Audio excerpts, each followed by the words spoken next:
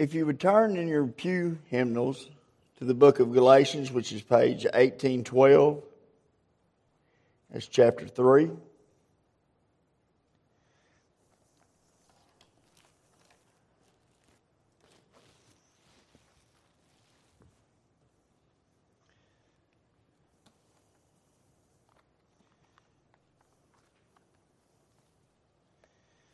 Let's talk for a minute about freedom. We live in the United States of America. Freedom is important to me. I like to be free to do what I want to do within reason.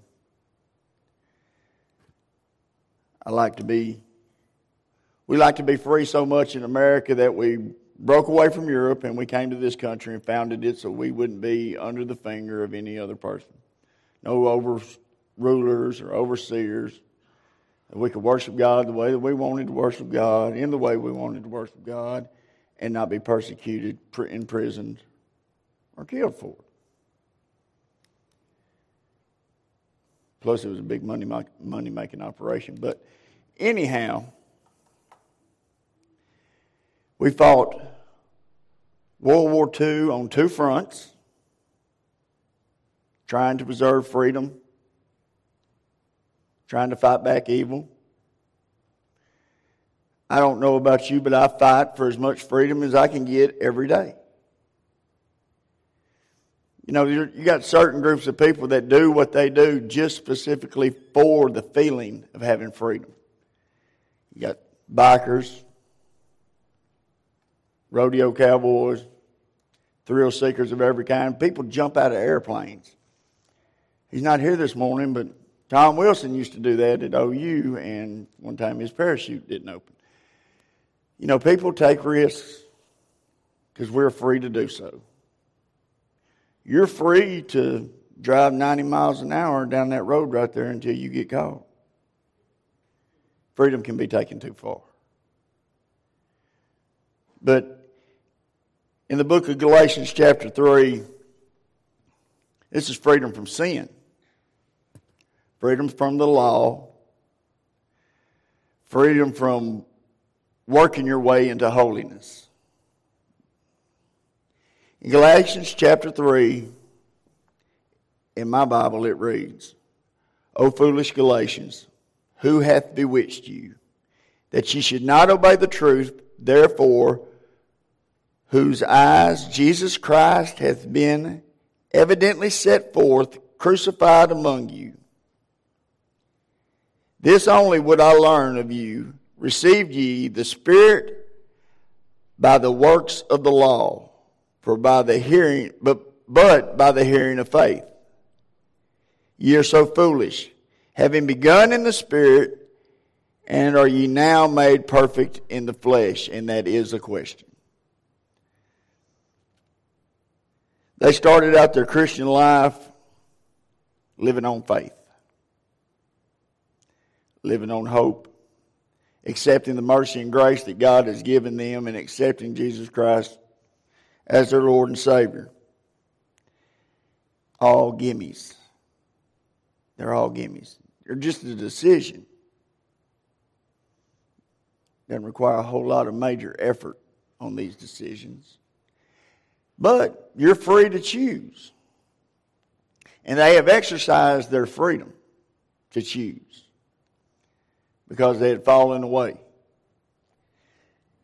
You forget about the grace and the mercy. I know that I do. I'm a big-time overthinker. When I first started attending church regularly in my adult life, I would talk to the pastor, which was usually a mistake, after church, and we would talk about a lot of things. And we would talk about sin and like the repetitiousness of it and how you have your mind set to do something, but your thoughts are running wild and your actions soon follow. And you commit the sin that you repented of. And, go back to God. And he had me terrified that, you could not, there was a limit that you could reach before God just gave you over to a reprobate mind and washed his hands of you. And he believed this and told me this. And I'm not quite sure that applied in that situation. You know, we get defeated because we get down on ourselves about the things that we've done. And that's part of it.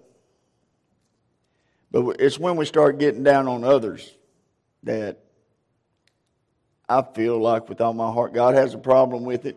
The Bible teaches against it. We're fixing to hit on it hard in Romans chapter 14.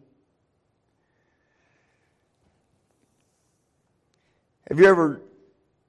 I've got a list, all right? I've got a list of things in my life that are acceptable and unacceptable for me. Actions, things that I can do. Now, in these things that I find acceptable, you know, there still is a speed limit you have to stay in. There's still God's guidance and Jesus' guidance and His love and His will for your life. But we're free to choose. Other people have other lists that are more out in the open. You know, to get hung up on just about anything. So as we leave the foolishness of Galatians 3 and how they left behind faith and grace and wanted to just jump right back into works by the law, let's look at Romans 14 to try to prevent ourselves from doing the same thing.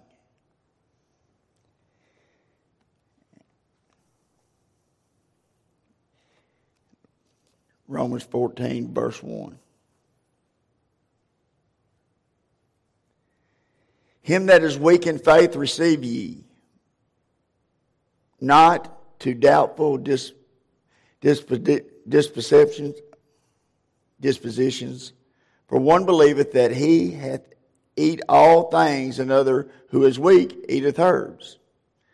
Let not him that eateth despise him that eateth not. And let not him which eateth not judge him that eateth, for God had received him. I work with friends that believe, and I've gone to church with people that believe that if you wear makeup, it's not good. That's a no-no in God's eyes. If you drive a fancy car that you can afford and it's nobody else's business, you know, that's excess. I want to go, well, they could have done something else with that money. Or if you wear your hair done or pants. If you go to restaurants where people drink, they also serve food. When you look at other people's actions and you judge them because they don't meet up to the convictions of your heart, to the standards of your heart. You know, we each have our own conscience. I call it my soft, still voice. God speaks to me. And mine wears me out on the daily. Not as God intended it to, but because I'm weak and reflect back. We cannot let our strengths stop somebody else from coming to God. And I say strengths in the loosest sense of the word. A new Christian, an infant born, does not need to hear that every move that they make is wrong. They do not need to hear that everything that they say and do is horrible coming from you or me. God is their judge. We're there to guide. But we have to be very careful. I mean, this is just about as touchy as preaching on tithing, so we're going to skip that. God loves you. You love God. That's what we profess. How do you show it? How are you showing your love that you have for Jesus Christ? How are you the moon to the sun? How are you reflecting His light into the world? I'm not doing a great job of it. I spaz out. I worry. But the last thing I'm going to worry about is what somebody else is doing because I got my own stuff going on. And lots of it. So as we sit in judgment of other people, we block out the blessing of having them draw closer to us. When you encourage somebody, when I'm at work and all I hear after everybody that I talk to and everything that I bump into and every report that I read and it's all negative and everything's bad, it is hard to be motivated to work. It's hard to be motivated to put in more effort when all the effort that you've just put in has been fed back to you and nobody liked none of it. See, that's their opinion and that's their right. And it's also my right to not like what they have to say. But I don't quit, even though sometimes you want to. You just keep going and you keep trying until you get it right. Maybe it's a procedure. Maybe it's anything. But that new person learning that thing needs time. They need nurturing. They need love. They need attention. You ever trained a new person at a job? A kind of complicated one? It's an investment. It's a big investment. And when they don't make it, it's upsetting. When we're giving new Christians, when we're giving young Christians, new converts, we're their trainers. We're what they see. We're God's Word in action. If nowhere else, at least inside the church.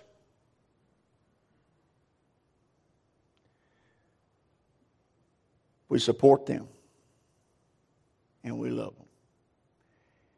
And we do our best that we can do in our own little special way to show them the way to Jesus. And then we let God give the increase.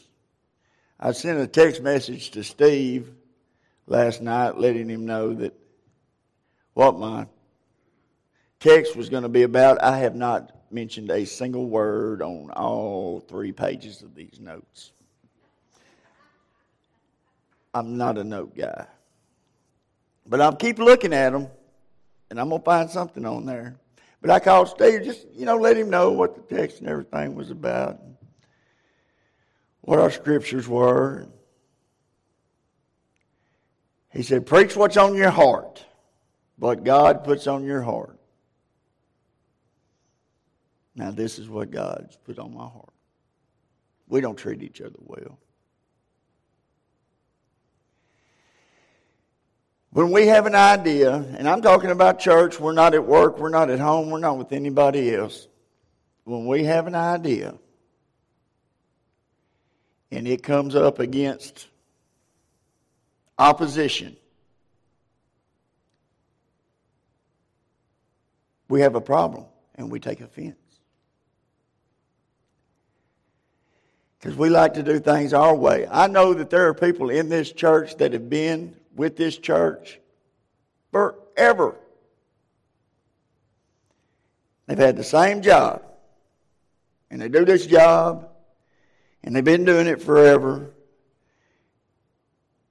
And they don't even know it. But we're in a rut. We get focused on taking care of business. Portion of church. We get focused on Sunday school classroom structure. We get focused on fellowship dinner. We get focused on everything except getting the new convert through that door.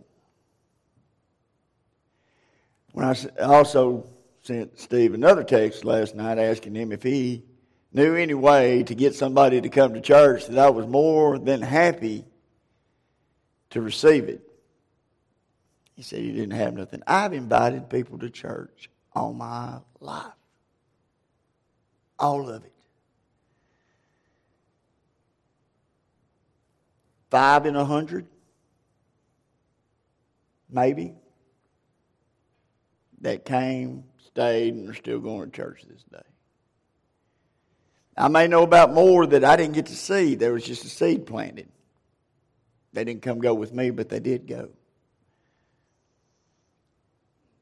I've always taken it as a rejection of me personally. That I'll invite them, and then I go to thinking, well, they are around me all day, every day, you know. Maybe I don't have what they're looking for. Maybe I don't meet their standards. You know, seldom is that ever the case. People don't go to church. They don't believe in God. Or if they do, it's one that fits their own little mold. We got to grow. We got to grow. We've got to do things to build each other up. Every single person that's here is the most important person in this room. God loves each and every one of us to his fullest extent. There was something in Galatians, started about verse 8, as I flip back over here. Chapter 3, verse 8, that just appeals to my heart. And the scripture foreseeing that God would justify the heathen. Unless you're Jewish, that's you. Through faith. Preached before the gospel unto Abraham, saying, in thee shall all nations be blessed. So then, they which be of faith are blessed with faithful Abraham. For as many as are of the works of the law are under the curse, for it is written, cursed is everyone that continueth not in all things which are written in the book of the law, to do them. But that no man is justified by the law in the sight of God. It is evident, for the just shall live by faith.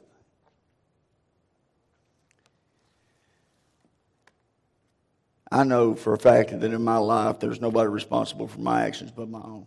There's nobody responsible for the words that proceed out of my mouth but my own. It's going to be a rough one. But through grace, mercy, and love,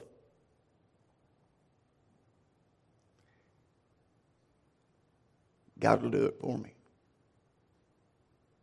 Through his guidance, through his soft, still voice. Through the seeds that were planted by a grandmother and aunts on both sides of my family. There was an example set. I had somebody to look to. Not everybody's got that. I had a grandmother that, I don't know, she probably had Paul in the headlock if she could have got a hold of him at one point in time in her life. Me and her got into a debate. It wasn't really a debate because I didn't know nothing compared to what my grandmother.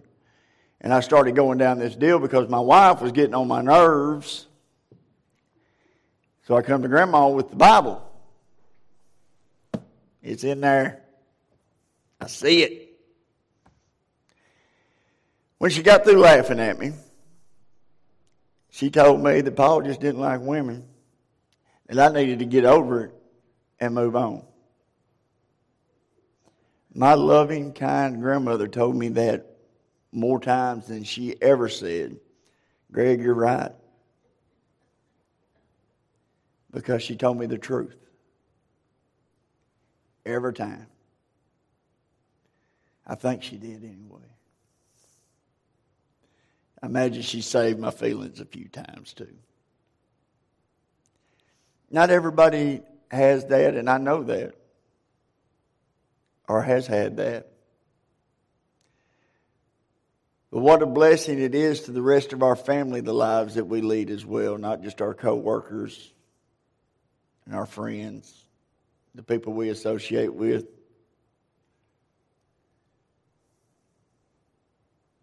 It's our job, it's our duty to go out and bring in these infants that's talked about in Romans chapter 14.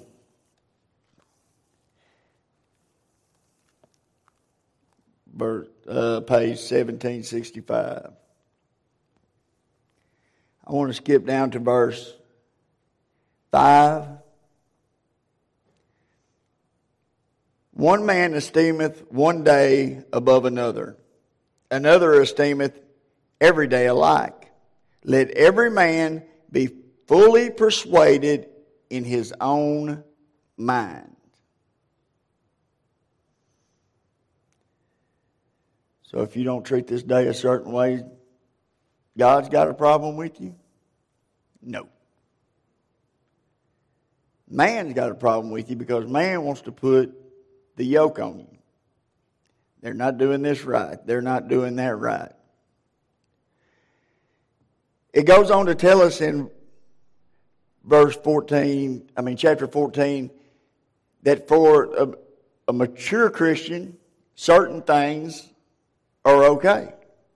They're at this level in their Christian maturity that it is not a stumbling block for them. It doesn't come in between them and God. It's something that they've been led to that's okay.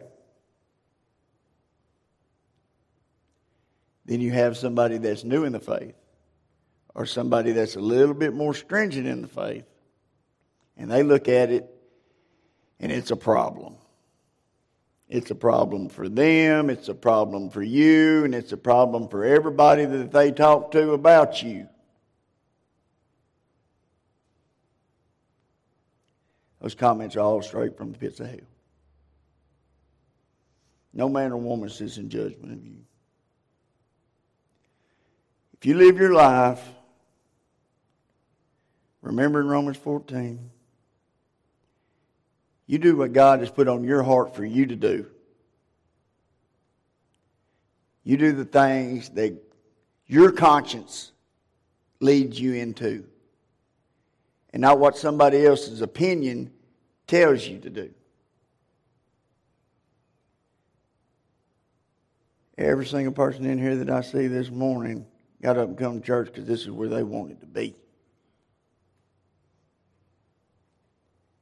Close to God. To feel closer to God. To worship Him. To feel love, grace, and mercy. Not to feel the condemnation of man and all how they think that everybody needs to be doing. If you want to wear makeup, please wear makeup. If you don't, that's fine too. You won't hear a word out of me. I don't think either one of them is going to keep you in or out of hell. I just don't think it's that big a concern. It's like me praying for my golf game. I just really don't know if he's caring a whole lot about that. His plate's kind of full, you know.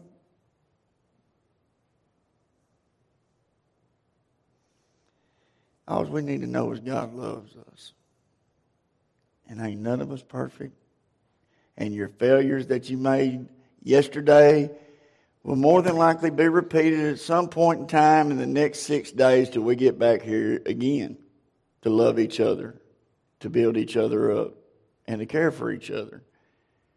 Because this is our hospital. I don't know about y'all, but I have some weeks that I walk in here with 2 broke legs, a broke arm, and bleeding on the brain. I feel like I have bleeding on the brain this morning because I can't speak, and this is the only thing I usually can do is talk. We're beat, we're battered. We're doing the best we can do. And the devil's out there, and he's fighting us tooth and nail and doing everything he can to get in between you and God. You know, I talked about freedom. All right? But remember, if you're on I-30, you can go 75 miles an hour. But if you're on 82, with your freedom, you get off the main road and you're out there and your freedom and you're seeing the sights and you're enjoying everything else. Don't drive 75 miles an hour because it's illegal. You will get pulled over. We can't do just anything that we want to do, and thank goodness for that. But we do have freedom to eat what we want to eat, with not having it looked at in the Old Testament terms. You know, when they sacrificed an animal to one of their idols, not all the animal went to the idol, half of it went to the butcher shop. They have a name for it, but I can't remember what it's referred to as in the Bible, but it's just the scraps, the leftovers. But it's really not. It's a whole side of beef, and they're cutting this sucker up into steaks. And if you slap one down in front of me, I'm going to eat it. Because that has no effect on heaven and hell for me. Paul said the same thing. That's not going to condemn you. We have enough real sins to worry about, to think about, and to correct. Not man's opinion on how you should dress, act, drive, what you do with your money. All that stuff is nobody's business but yours. Because when you look at that person, let's say in that car or in that house, ooh, it's a big fine house, and yeah, they could have done such and such and such and such. How do you know they didn't? How do you know they're not giving enough to 3 ministries to keep them going? You don't. How do you know that they're not tithing 12% of their income because they can? You don't. You don't. You don't know nothing. We know our own heart. We know what's given us here in this Bible. And you know your motives.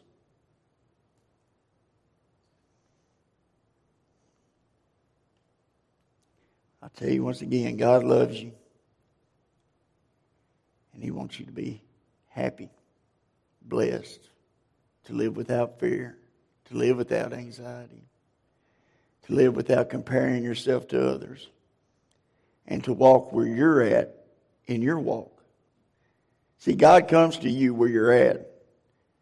He didn't pull Shadrach, Meshach, and Abednego out of the fire. He climbed in there with them. And He'll be in the fire with you. And that helps me sleep at night. Would everybody please stand?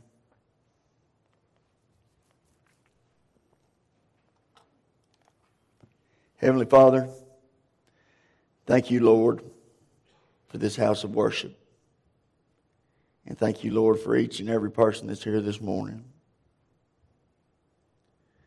Thank you for blessing us abundantly, for loving us unconditionally, for having mercy after mercy after mercy upon us, because your grace is sufficient for our failures. Your grace is sufficient for our sins.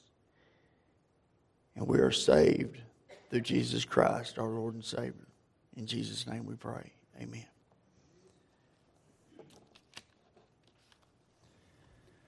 Number 56, To God Be the Glory.